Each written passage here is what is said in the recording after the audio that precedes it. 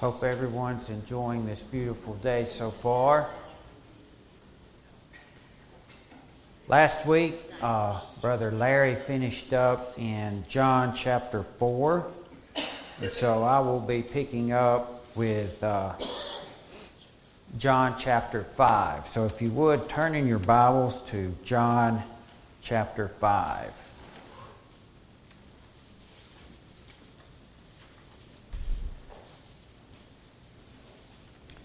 And let's begin reading. We'll read verse 1 through 16 to start with. After this, there was a feast of the Jews, and Jesus went up to Jerusalem. Now there is in Jerusalem by the sheep gate a pool, which is called in Hebrew Bethesda, having 5 porches. In these lay a great multitude of sick people, blind, lame, paralyzed, waiting for the moving of the water. For an angel went down at a certain time into the pool and stirred up the water. Then whoever stepped in first after the stirring of the water was made well of whatever disease he had. Now a certain man was there who had an infirmity 38 years.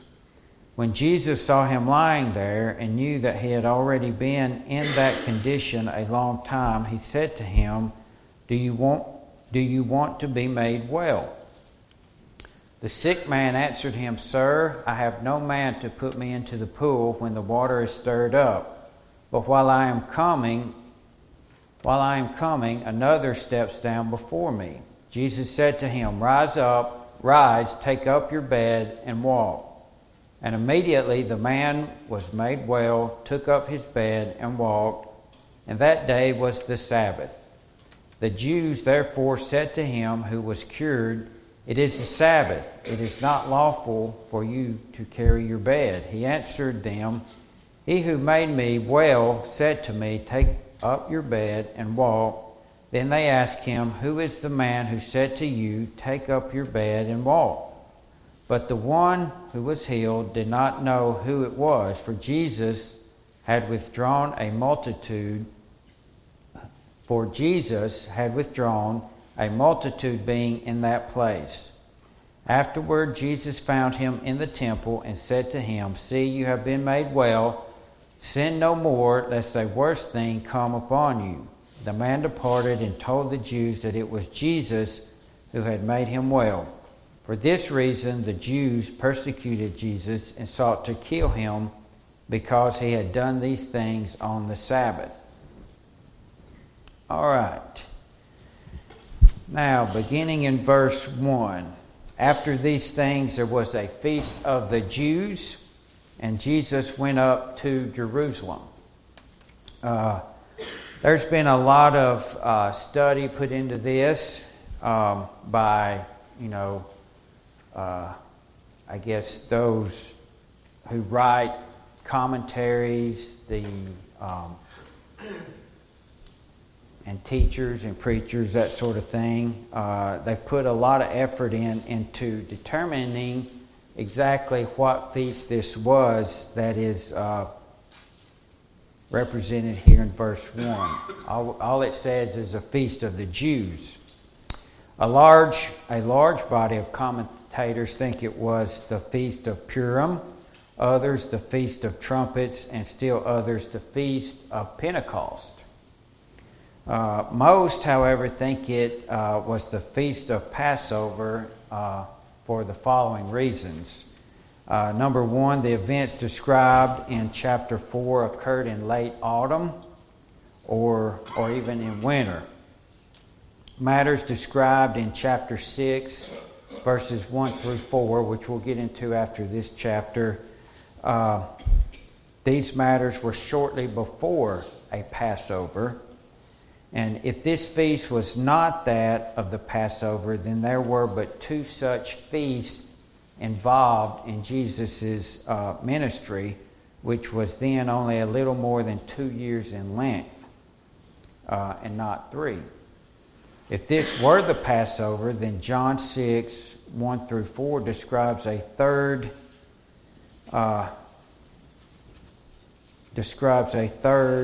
and that would lead to an additional year of Jesus' ministry, bringing it to 3 total years. The Passover, which is an annual feast of the Jews, marks out the period of our Lord's ministry. We, meaning, he's referring to himself and other scholars.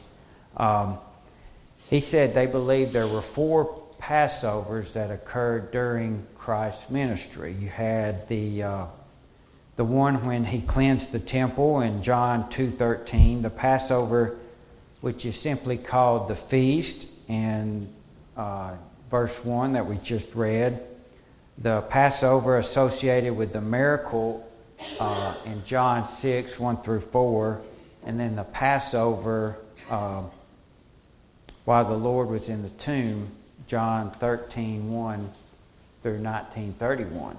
So we also believe there were a little more than 3 years involved in his ministry and not 2. So is that pretty much everyone's consensus that Christ's ministry while he was on this earth lasted 3 years? Okay. The great feasts of the Jews were all held in Jerusalem, and all males were required to be there. So therefore, Jesus, who lived and died under the old law, he was there just like every other male Jew was required to do. All right, verses 2 and 3. Now there is in Jerusalem by the sheep gate a pool, which is called in Hebrew Bethesda, and had 5 porches or porticos, in which these lay a multitude of them that were sick, blind, lame, or paralyzed. The Gospel of John was written long after the destruction of Jerusalem, yet the writer, or John, refers to this pool, which is called Bethesda, in the present tense. He refers to it in the present tense because it still remained. Even after the destruction of the temple, destruction of Jerusalem, the pool here at Bethesda was still intact and still remained. Both Eusebius, who I spoke of before, and Jerome mentioned that it existed in their day. So it bore the name Bethesda, which signified house of mercy. That's what the word Bethesda means, house of mercy. And about it there were 5 porches that allowed for those who were sick and crippled to go and kind of lay under and rest under and wait to go into the healing waters of the pool. It was located near the Sheep Gate, one of the entrances to the city, not far from the temple area.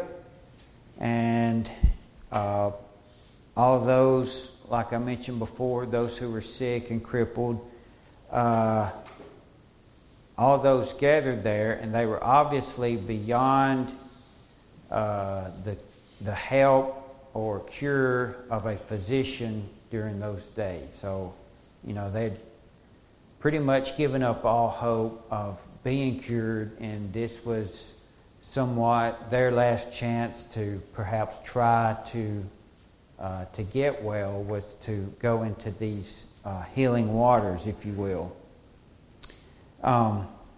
It's interesting to note that a portion of verse 3 and all of verse 4 of the King James translation is omitted from the American Standard Version. Does anybody have the American Standard that they're using right now? It is omitted because of insufficient manuscript evidence, so they say, though it does appear in the margin and reads as the following. Waiting for the moving of the water, for an angel of the Lord went down at certain seasons into the pool and troubled the water. Whosoever then first, after the troubling of the water, stepped in was made whole with whatsoever disease he was holding. So these words omitted from the text are thought to have been added to the margin following the close of the apostolic age to explain the healing believed by many to have occurred there as a result of these, what they call these magical waters. And we'll get into that in a little bit. The crippled and the ill, as mentioned earlier, they had exhausted all other means of being cured or being healed, and this was their last resort or their last hope. And many of them were gathered there daily there at Bethesda. Verse 5. Now a certain man was there who had an infirmity 38 years. So here we have a gentleman who had some type of sickness, illness, infirmity for 38 years. That's a long time to be sick. It's hard for me to go 2 days, being sick, much less 38 years. So anybody who has been sick for an extended period of time, you know how not only does it affect you physically, but it affects you mentally. I mean, it gets you down, depressed, and just, feeling low. So there's a lot to that when it says he was sick for 38 years. And it doesn't exactly say what his affliction was, but drawing from the text, it was probably something, that had crippled him where he was not able to walk, possibly not even able, maybe walk upright or, move around easily. He wasn't necessarily just completely paralyzed. He could have been, we don't know. But whatever his infirmity was, it did not allow him to move around easily or move around at all. The period of his affliction, 38 years, is mentioned to show that his was truly a helpless case. There was no means of relief for him, and there could not have possibly been any deception in the deliverance which was soon to be his. So I guess you could say this particular person, this man, was chosen because of the severity and the duration of his infirmity. This way nobody could come up and say, you faked it all. It was fake. You just did it to, for show, so to speak, to get everybody to believe that you committed or served up this great miracle of healing this man. So, he'd been, 38 years. There were people who knew him, obviously, or who had seen him with this affliction and obviously knew that it was legitimate. So it made the miracle even more, I guess you could say, believable. He had this problem even before Jesus was born. Oh, good point. Absolutely. Before Christ was even born, he was afflicted. So, good point. Verse 6, when Jesus saw him lying and knew that he had been now a long time in that case, he saith to him, wouldest thou be made whole? The word knew, K-N-E-W, translates a Greek word which means instant or immediate perception or in a flash. So when Jesus walked up or came upon this man, it came to him through God. He instantly knew this man and his complete history before he even said anything to him. So that's kind of, another miracle or power, if you will, It's just like, if you walk past someone, say in Walmart, and bam, it just come to you in a flash, everything about a certain person from the time they were born, that type of thing. So can you imagine? So that's what we're talking about here. So the full history of this man came to the mind of Christ. In this case, as in that of Nathanael and the Samaritan woman, the whole of the man's life was immediately before Jesus. Jesus then asked the man if he wished to be healed, to awaken in the man a certain expectation, if you will, without which there could have been no faith. So he's trying to, I don't know how to explain it here, but draw the man in to perhaps have some faith that Jesus, that Jesus could do what he was, telling this man, so to speak, what he could and what he would do for him. So, and of course, the man, he desired to be made whole. Jesus would not have built up this anticipation, in other words, got him excited or whatever, if he had not intended to act or to perform this miracle. The afflicted man, his attention had to be obtained and his heart stirred. He had to have that excitement, he had to have that belief, and he had to have that faith in order to benefit from the marvelous cure which was about to take effect. Verse 7, the sick man answered him, "Sir, I have no man when the water is troubled to put me into the pool, but while I am coming, another steppeth down before me." So what we have here in this situation is the pool there at Bethesda. And, I don't have any, dimensions. I don't know how big the pool was, how deep the pool was, but obviously there were steps leading down into this pool. I don't know, picture it as a round pool with steps completely around the circumference that went down into it. I don't know. But there had to have been some steps going into it, and, for people to come in and as well as go out. But this water that they keep speaking of here in the Scripture may indeed have had some therapeutic or medicinal properties to it, though not miraculous. There was nothing miraculous about the water. Just like the water up here that we baptize in, there's nothing miraculous about it. There was nothing miraculous about the water in the Jordan River. It's just water. It takes faith, to make it do what it's supposed to do. So everyone's aware that there's, hot springs, mineral waters, warm baths, and they have long been known to produce relief and sometimes healing for various illnesses. We've all heard of Hot Springs, Arkansas.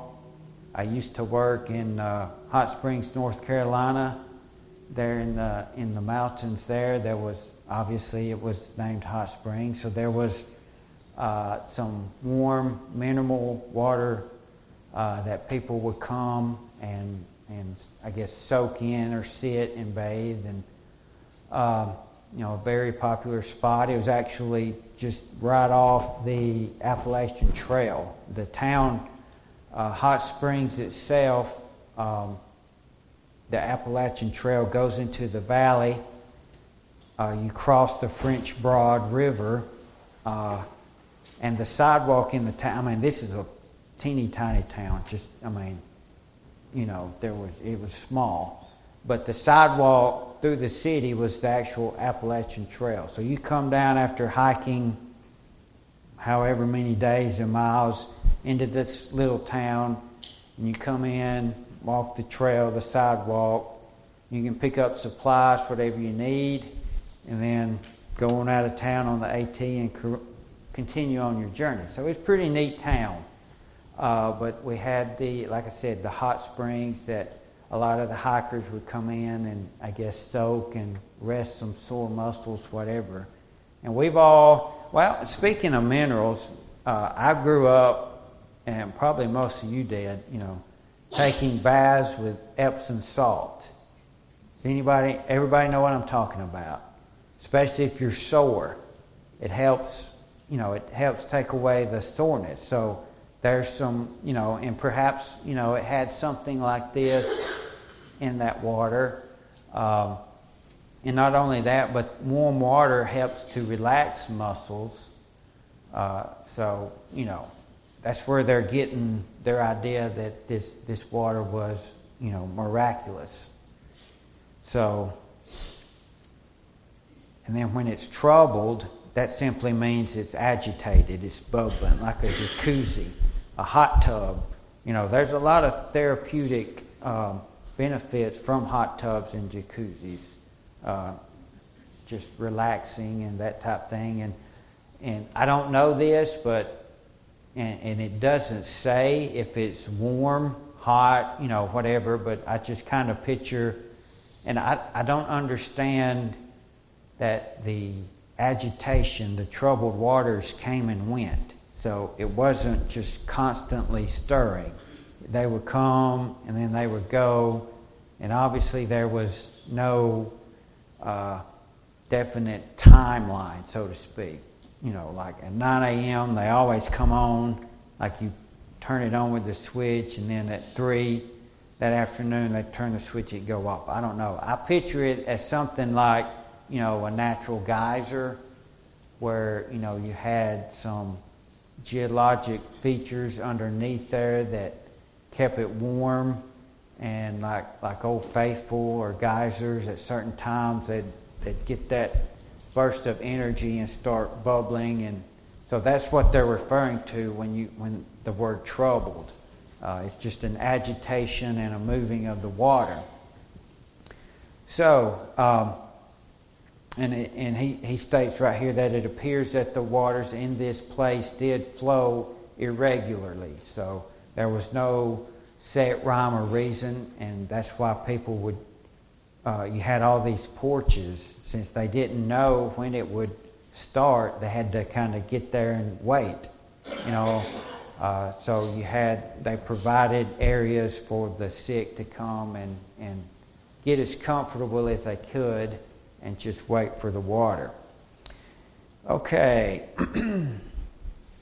This man who had no friends and he was alone and helpless to act on his own behalf was unable to get into the water in these brief intervals when the waters were agitated, and therefore his affliction remained. Or so he obviously thought that the water would help him.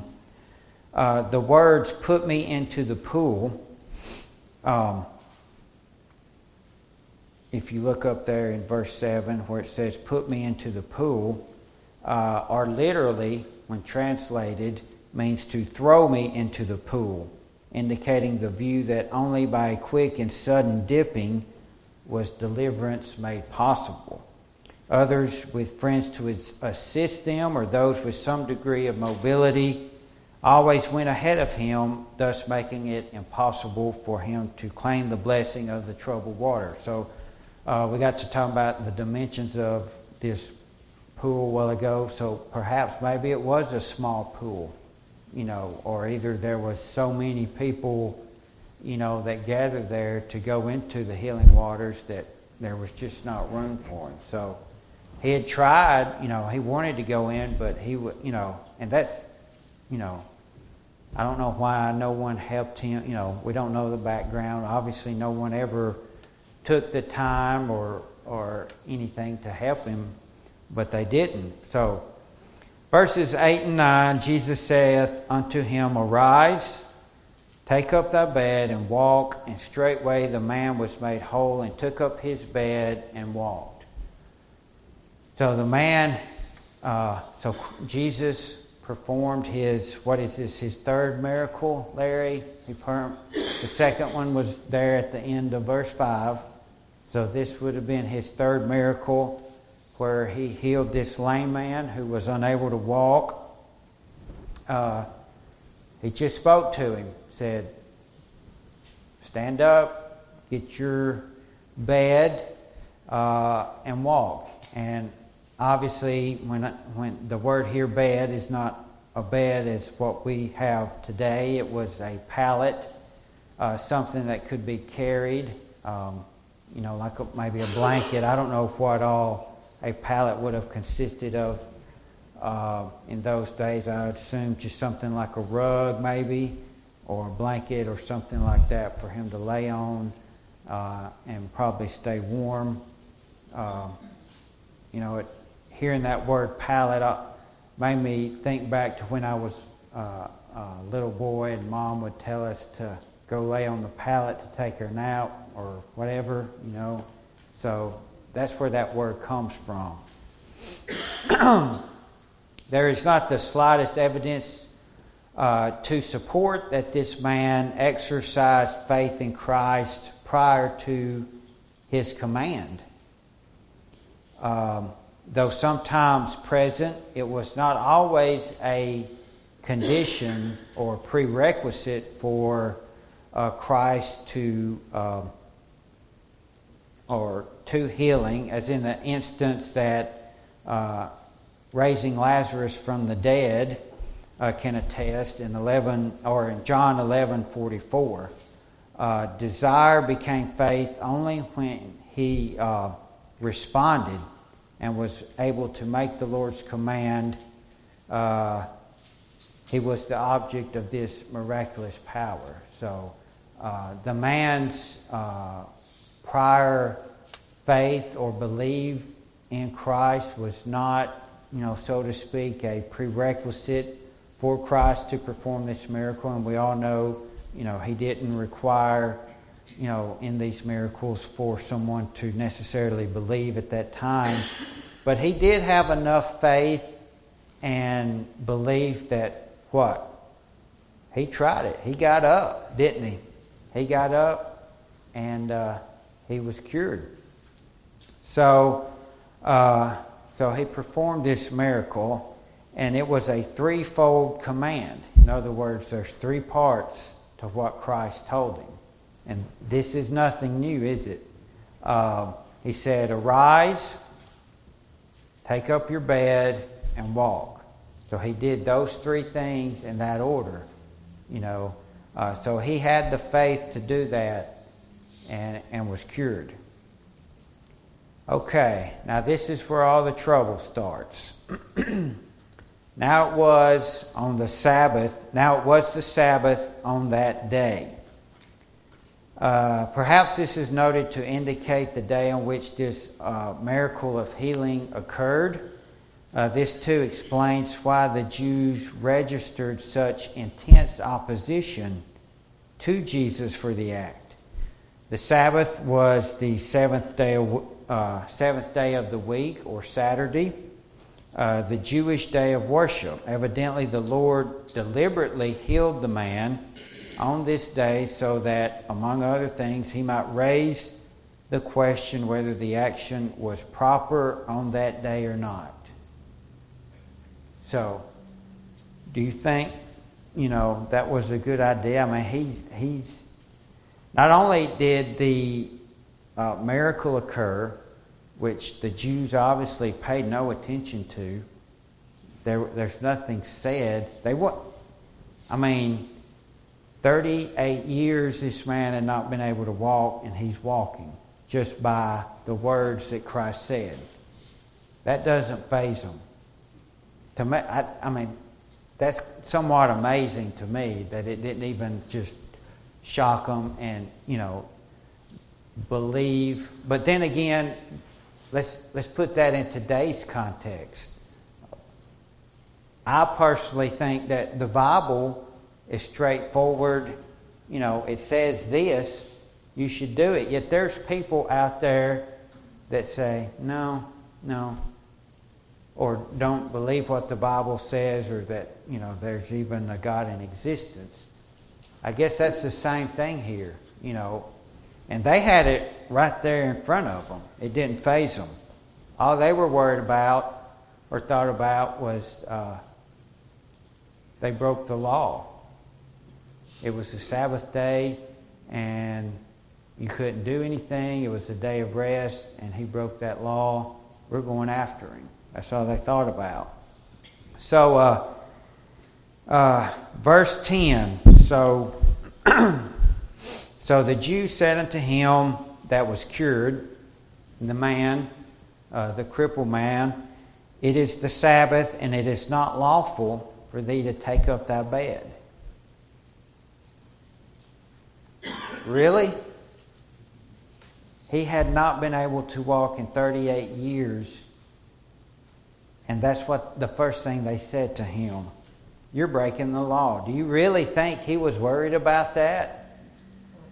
But somebody tell me what the penalty was for breaking the law on Sabbath, for doing work.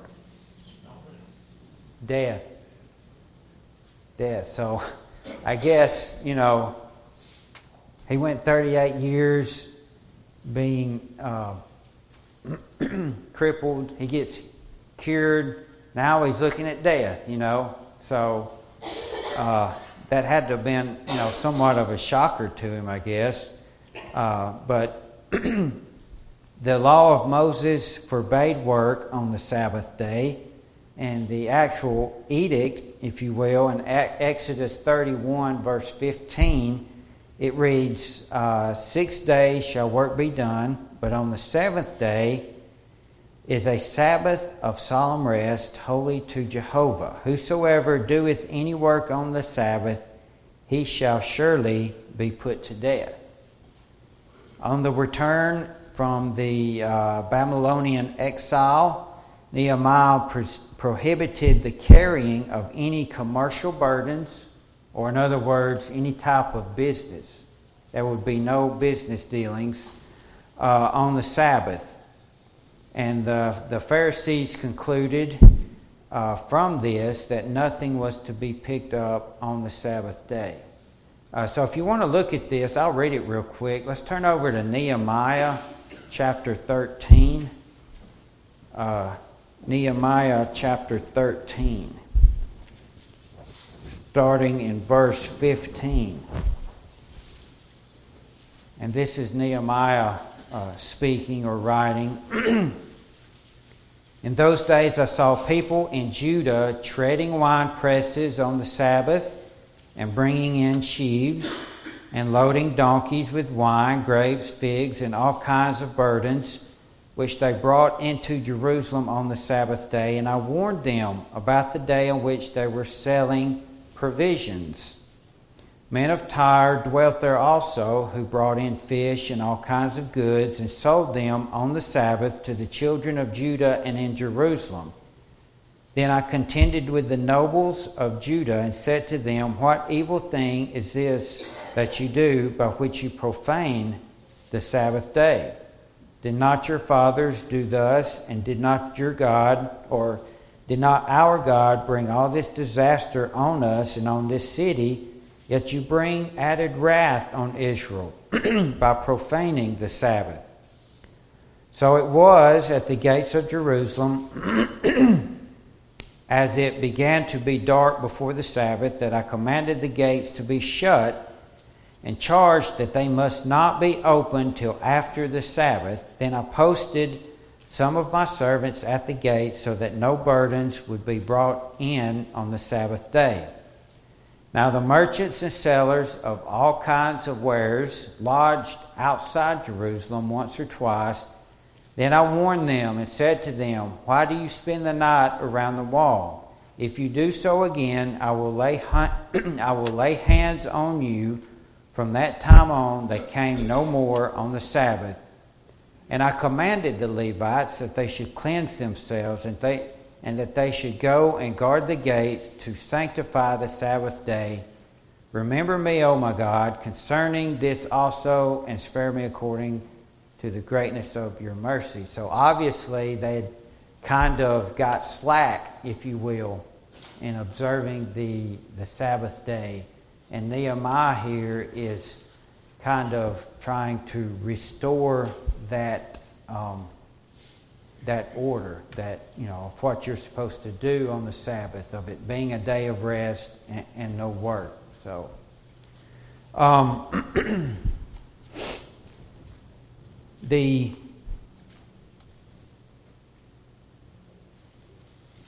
So continuing on with the Sabbath day, in Genesis, God ceases from His cycle of creation, or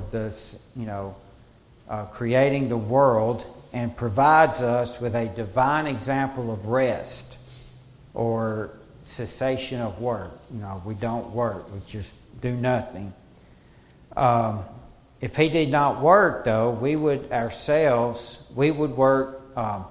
If He did not, we would work ourselves to death. I don't know about that. I may be going a little too far, but in the Pentateuch, or the first 5 books of the Bible, the Old Testament, He describes how the day is to be used and not used. For example, in Exodus 13:17, Exodus 34:24, or 34:21, and then many festivals were celebrated to praise God's mercy and greatness, and they culminated on the day of the Sabbath. With the construction of the temple and later on the establishment of synagogues in different cities, the Sabbath became associated with activities at the temple or the synagogues, or a place of meeting. And eventually the Sabbath came to mean no work and meeting at the temple or synagogue for prayer and teaching and other forms of worship.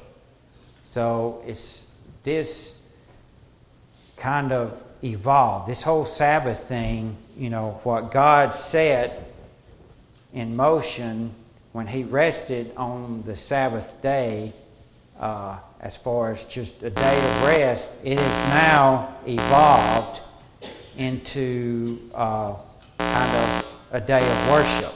Not necessarily just a day of rest, but a day of worship. So I guess we'll pick up there with talking about the Sabbath day next week, and continue on with verse 10.